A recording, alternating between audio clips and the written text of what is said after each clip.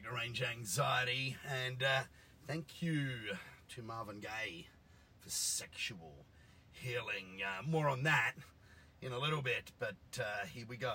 Fans, flat earths, flogs, and freeloaders, we're back, and we're doing a midweeker. I'm actually doing it on a Monday, so we've got this beautiful public holiday in Adelaide, and I'm up here recording, enjoying it in the Tesla Model 3 Performance at the Ashton Cold Stores, where they keep the apples. These people are kind enough to let me use their facility whenever I want. They're good people, so try their apples, I suppose. But more on that intro. Sexual Healing by Marvin Gaye. Poor old Marvin, I think he got shot by his son or something, didn't he? What a talent wasted. The reason, though, there is a reason. There's a reason for most intro tracks. And the reason for that today is that you might have an STI and not even know it. Remember those billboards? They were up around Adelaide, and it was a rather alarmed-looking young lady looking into the camera and hugging her boyfriend who had his back to the camera, and looks like she'd just copped herself an STI. What do you think of that, Paul Howes? I know he's not with me. When I get home, I'll be converting the Model 3 into a ventilator, as Elon showed us once, and we'll be administering a bit of oxygen to Paul. No, in fact, he's quite well now. He's in text, so I wouldn't go near him. I wouldn't have driveway beers with him because he's so infected. His comment to me was, weakest virus ever. Full stop. Period. So, get better soon, Paul, and hopefully we'll see you back at some stage, unless Phelps replaces you. So, the STI, it's dead. Who would have figured? The Subaru WRX STI is officially dead. And it happened a couple of days ago on the internet, and everyone's like, oh my God, I never thought they'd do it. Oh dear, people that thought they were never going to kill the STI were obviously deaf, dumb, and blind. I mean, the last one was called the Final Edition. So what do you reckon the Final Edition means? It could be the last one. And of course, every flog who knows what he's got has, got their $65,000 Final Edition on car sales now for $220,000. Good luck with that. What an absolute crock of shit. You're not going to get it, so stop even dreaming about it. And on the way up here, Adelaide locals will know, Green Hill Road gets a bit twisty. There was someone out in an STI tarmac rally car who drove a fair, with race seats, cage, everything in it. Must have been doing a bit of, a testing. Drove fair up my clacker in the Model 3 and was zooming all over me. And I proceeded to give him a science lesson in gaptology. Yeah, you got to be careful who you pick on when you're driving one of those things. Especially if you're picking on one of these, because you talk up a hill, handling, grip, grunt, gone. He'll be having another think about maybe what he's driving. Now, there's nothing wrong with STIs. I actually go way, way back with them, but we'll probably do that later. We'll probably talk about what it means to the industry. The STI in its current form is gone, and good riddance. There is going to be a new STI, and it is allegedly, according to Subaru North America, going to be powered by an electric powertrain, which all the fanboys are going, oh no, what about the throb, the WRX rumble? Yeah, the sound of poorly designed, unequal length headers. Yeah, that's a good thing that'll be gone. But who will be really upset about this more than a bunch of kids that play Forza is aftermarket head gasket and bearing manufacturers, because they'll probably go out of business, a lot of them. Because these cars, the EJ, we'll cover it off in a minute, but the EJ25 was getting very long in the tooth and had some pretty inherent design issues that you've got to be really, really careful with. Having been involved in the Crest CNC billet block program back in the day, where we actually did a Subaru billet block, and Crest CNC still do. Good product, that. We got to see a lot of the weaknesses. But let's go right back to the very beginning. Obviously, the STI was built for the World Rally program, with Colin McRae and all of those dudes, and Possum Bourne and all of the great drivers of the era in the dirt. And it was designed to go head-to-head with the Mitsubishi Evolution, which it did, and it did so very, very successfully over many, many years. And so the initial cars, like the first of the, GC8 STIs, I think they came out in 95 or something like that, were just incredible things. You know, they were good, they were fast, they handled, and compared to the shit boxes of the day, they were quick. You know, they'd do a 13.2 or 3 or 4 second quarter mile, and none of our local V8s could do that in the 90s. They were lucky to be doing mid-14s. You know, and so was a lot of American stuff wasn't very fast. So they were really, really cool, fast cars in the day. And, you know, the culmination of them was, sadly, the car I sold not so long ago was a 99 STI version 5. Fantastic Australian delivered car with 26,000 kilometres on it. And I sold it. Dickhead. Anyway, you know, we can talk about those things all throughout our life story, and don't worry about it. But, you know, I remember when they first came to Australia, those things popped motors left, right and centre in 99, because that was before we had 98 octane unleaded, and Subaru Japan didn't retune them for our lower octane shit. I think we could only get 95 at the time. So, you know, the things had more rattles than Elvis's kids, and, you know, they knocked the ringlands out of themselves and blew up pretty much straight away, a lot of them. The one I had didn't, thankfully. I think they had, especially the imports, they were the worst. Ooh, aggressive timing in those bloody things. Horrid. And yeah, so they all, like, shat themselves. I think back then, just before they officially got released in Australia, there were a few import ones coming in at Prestige Walkerville. I reckon they were 80 grand back then. That's equivalent, let's work it out, on my mental calculator. That'd be Tesla Plaid money now, 200 odd grand. Yeah, 250 grand. They weren't a cheap car, but people went out, bought them, put 95 in them, thrashed them, and blew them up. So yeah, not very good. You know, the EJ207 was probably the best of the engines, and that was the last of the 2 litres, I believe, that was used in some STI. I'm not sure the 99 V5 had it, but the 207 was a strong little thing. You know, I had a friend that I speak about on this podcast, Phil Bobo Bunker, had raced 207 for a while and tuned up well. They'll make 450 horsepower more, pretty reliably, and not do stupid things to themselves. You know, there is an art. I mean, Subaru engines, when you build them, are not very forgiving things. There is an art to getting them done right in terms of the clearancing, and there is an art to building one that lasts, which is why 99.9% of the aftermarket that build Subaru engines they're a lot worse than stock. They're shit, they don't last, and they don't make any grunt. But then there's that 1%, you know, who I was lucky enough to be exposed to, the guys like IAG Performance in Maryland. If you're listening, Rick and JJ, good work, boys, team. And of course Vermont Sports Cars, you know, who are Subaru North America rally team pretty much. Those guys know how to conjure power out of an engine, clearance them correctly, build them correctly, tolerance everything correctly so that they last. But unfortunately, very few could do it, and still to this day. So, you know, I unfortunately see a lot of shitbox Subarus that are built and are much worse than a standard piece.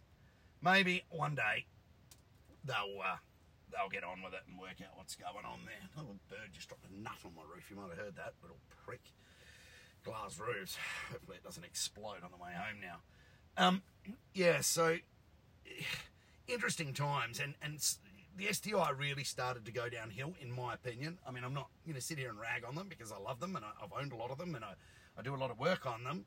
But as soon as Subaru pulled out of the World Rally Championship, the need or the impetus to do anything good with the car slowly just disappeared. And Subaru's technical department, Subaru Technica International, became more and more lax with the things, to the point where the thing, you know, in the last decade really didn't get a power upgrade. There were the last 12, 14 years, it just stayed at the same power with the same old EJ207 in it, having the same issues as it always did. And yeah, it was just shit really in the end, because what had happened, well, the car didn't get any worse, is all of the competition moved on. And, you know, there were things like, you know, Audi S3s and A45s and stuff like that that would just absolutely tear an STI a new asshole. You know, so all of the competition moved on. The Japanese didn't see it as obviously too important, because, you know, the Evo 10 never got developed really after 2008. And yeah, it just all became just a stale thing, and it was really, really sad because, you know, Subaru had a good chance to do something pretty cool with that package if they'd chosen to. Here comes some bikes. Listen to that. You know, old internal combustion magic. Yeah, they had a chance to do something, but they just chose not to. And, you know, the EJ207 was far from... So the EJ257, the 2.5 litre, was just far from a refined and developed thing by the end of its life. In fact, it was actually pretty nasty, and, you know, Subaru didn't really attend to any of its basic inefficiencies, such as poor tuning from the factory, which in the 08s and 09s would cause them to crack ringlands. There was, you know, like boost resumes and things that had to be brought on differently, and timing had to be retarded. You know, the old girls, the 2 litre, you'd screw some timing into them, and then all of a sudden everyone started doing that to the 2.5s. Bang! Instantly a V3 or a flat 3. You know, done. Smoke pouring out of them. Done. And then there were just the other innocents that would be rolling down the street in their perfectly maintained, factory maintained, totally standard vehicle, and they would just spin bearings. Just do a rod end and knock, knock, knock, knock, knock, knock, knock. It just, and there were, you know, all these arguments on the net about it possibly being something to do with, you know, incorrect hardening of the crank and all these sorts of things. But it was mainly just poor materials and tolerancing, I would think. And, you know, no one needs these problems when it's a brand new car. And, you know, people will be saying, oh, part of the Subaru problem, and head gaskets, leaky head gaskets. Oy, oy, oy. And, you know, people will be saying, yeah, that's because they're always sitting in water because it's a flat engine. No, that wasn't really the way. You know, there were some head clamping issues. The heads themselves are very, very soft. We found this out in the billet block program. You know, we couldn't use an age 625 stud in them because you just, like, squeeze the head out of shape. Chris from Crest CNC has done billet heads for them, and it got rid of that port design, which is the dogleg design in the exhaust ports, so you can run straight ports and all sorts of stuff like that. So, you know, they were a real tuners and an aftermarket car, and I know many people in the aftermarket that made tons of money out of developing parts for them and working on them because they kind of needed it. They could barely support much more than standard power level reliably. You know, you get the odd fluker that would live for a little while, but they just weren't that good. And, you know, once you did start wanting big power into them, they'd distort the tunnel. The cases would move around. And I remember when we first debuted the billet block on Naziok, North American Subaru Impreza's owner club, on the forum. I put up some pictures of it, beautiful gold, little golden egg it was. And someone got on there and said, these dickheads in Australia, they had a chance to fix the problem with the Subaru and they've just replicated it. And I said, what's that? And he goes, well, you made it 2 halves still. Should have just made up 1 solid block. He obviously didn't think about how you were going to get the crankshaft into that. Maybe cut it up, install it in pieces, and weld it back together. Sounds good to me. But yeah, so, you know, there's a lot of myth and legend in the Subaru industry, but there are only very few good parts manufacturers for them.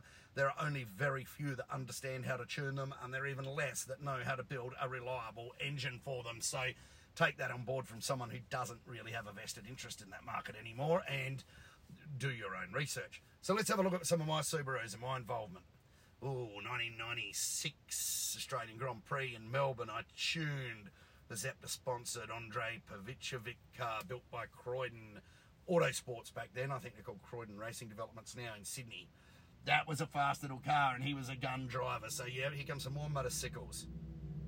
Listen to that. Ducati, Aripa, Italiano, Viva. And yeah, that guy was just a gun driver, went quick, and we did some cool things with that car.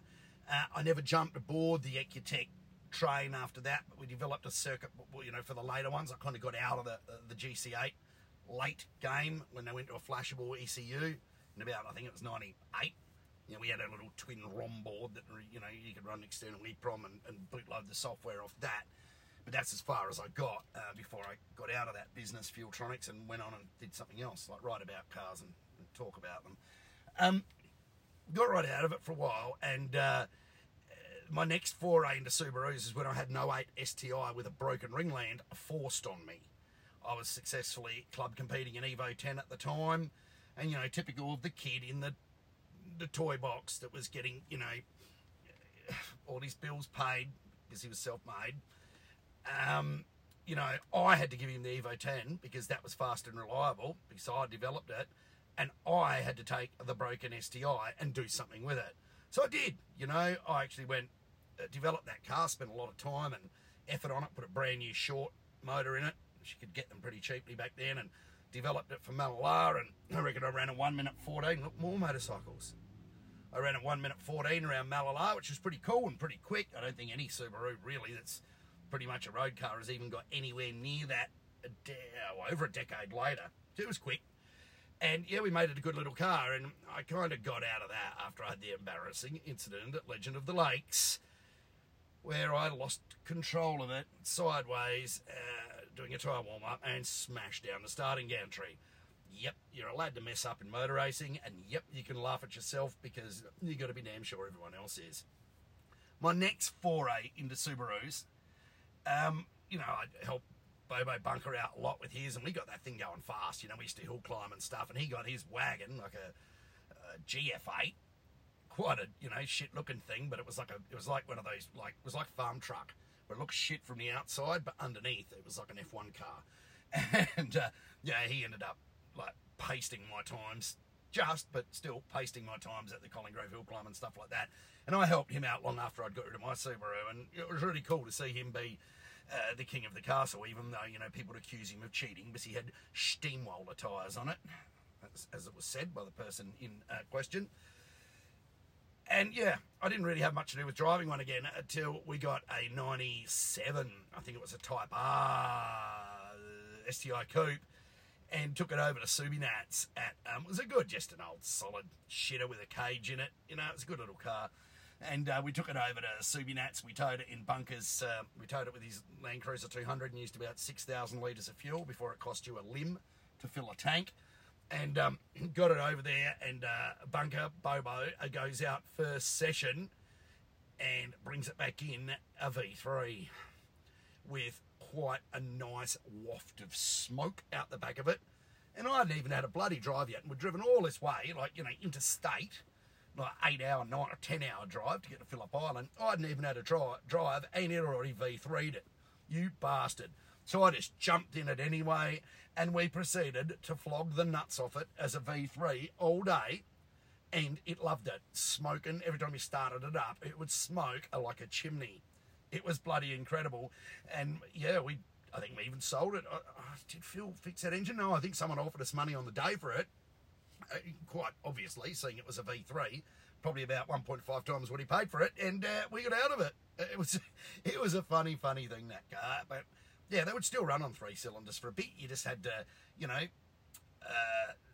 check the petrol and top up and fill the oil. You know, it was one of those things. But they were great times, and even though I look back at it, and that was like a pretty shit experience, it was a pretty fun experience. And yeah, I think Bunker's mechanical sympathy levels, or he was realising he had to fix it if it spat a rod out the bottom, so I don't spit a rod out the side, being a flat 4.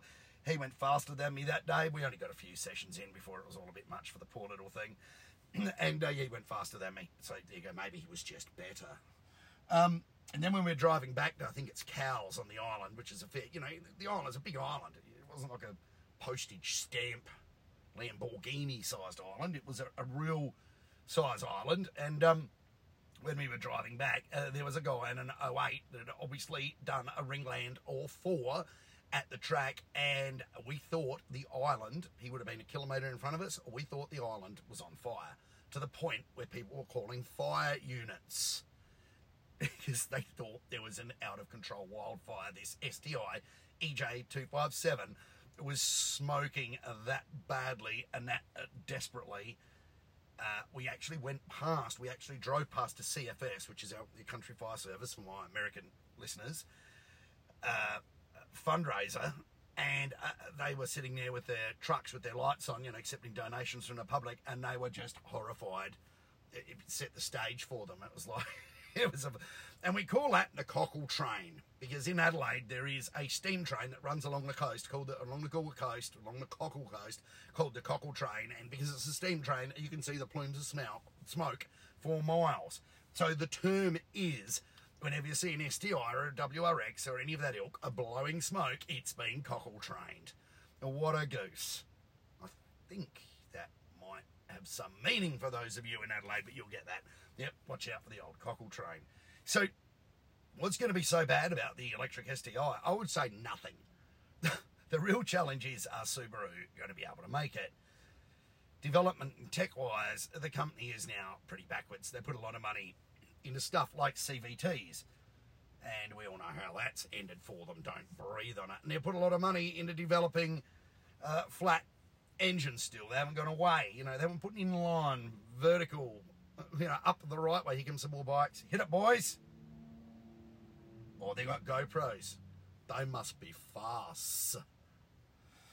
Yeah, they just never got it, and they're still building, like the FA20 DIT, it's kind of a good little engine, but it's got offset conrods and stuff like that. It's hard to make the things hang together. They ain't that strong. So Subaru should stop, and I think they may well have. Just stop with that shit now. Keep making whatever you got left in stock and build a decent electric car. And I think if they can get their shit together, and if they get the right development partners, and if they don't go broke while they're trying to do this, the new STI, if and when it comes, I'm tipping 28 to 30. We'll all be a fair bit older and uglier by then, right? If and when it comes, it will be a good thing, and all these people will be like, wow, I don't have to rebuild the engine every week, and wow, I don't have to go through 100 litres of oil a month, and wow, it actually goes. So, there's going to be a bit of negativity there at first when people are going, oh, I'm never buying another Subaru because they're going EV. Well, it may well be the best thing that happens to them if they do it. You see, there's a lot of ifs in what I've been saying, and anyone that knows the way the world car market and world's manufacturers, their funding is going, will understand that if are two of the most important letters ever. But yeah, look, there'll be lots of hype and lots of stuff released and lots of leaks and lots of renderings. Subaru love a good render, they always have. But in the short term, STI prices will probably hold. I don't believe any VA, current gen STI is worth 200 grand. I don't care what sticker it has on it, because they simply didn't make specials, They didn't do one with a different turbocharger. They didn't do one with a better intercooler exhaust. They didn't do one, we got the Spec Cs and stuff in Japan, JDM only, and they were cool cars. But here, they were just parts bin, badge jobs, which is just bullshit. Subaru had the ability to do it, and they may well have extended the car's life and sold some more cars if they'd just gone. I think the last ones were rated at 221 kilowatts, which is like stuff all in 2022. Like stuff all. Like, I can tell you, a standard Model 3 single motor POV pack Hertz hire car Tesla makes about 20 more kilowatts at the wheels than a standard 21 model STI does. So you're talking about one company's slowest, most gutless offering is better than one company's highest powered offering, and they're supposed to be rally bred with a pedigree? No, it was a cynical exercise in marketing towards the end. However, don't let what I say deter you. There are still plenty of good things you can do with an STI, the four-wheeled kind, maybe not the other kind. And there will be a tuner's car with people trying to do things to them to make them hold together and last for many, many years to come. Now, I hope you enjoyed this range anxiety. It was an honest look as I see it. Doesn't mean I'm right. I may well be wrong, but you know what? It's my podcast. I'll say what I want. Thank you for listening to Range Anxiety.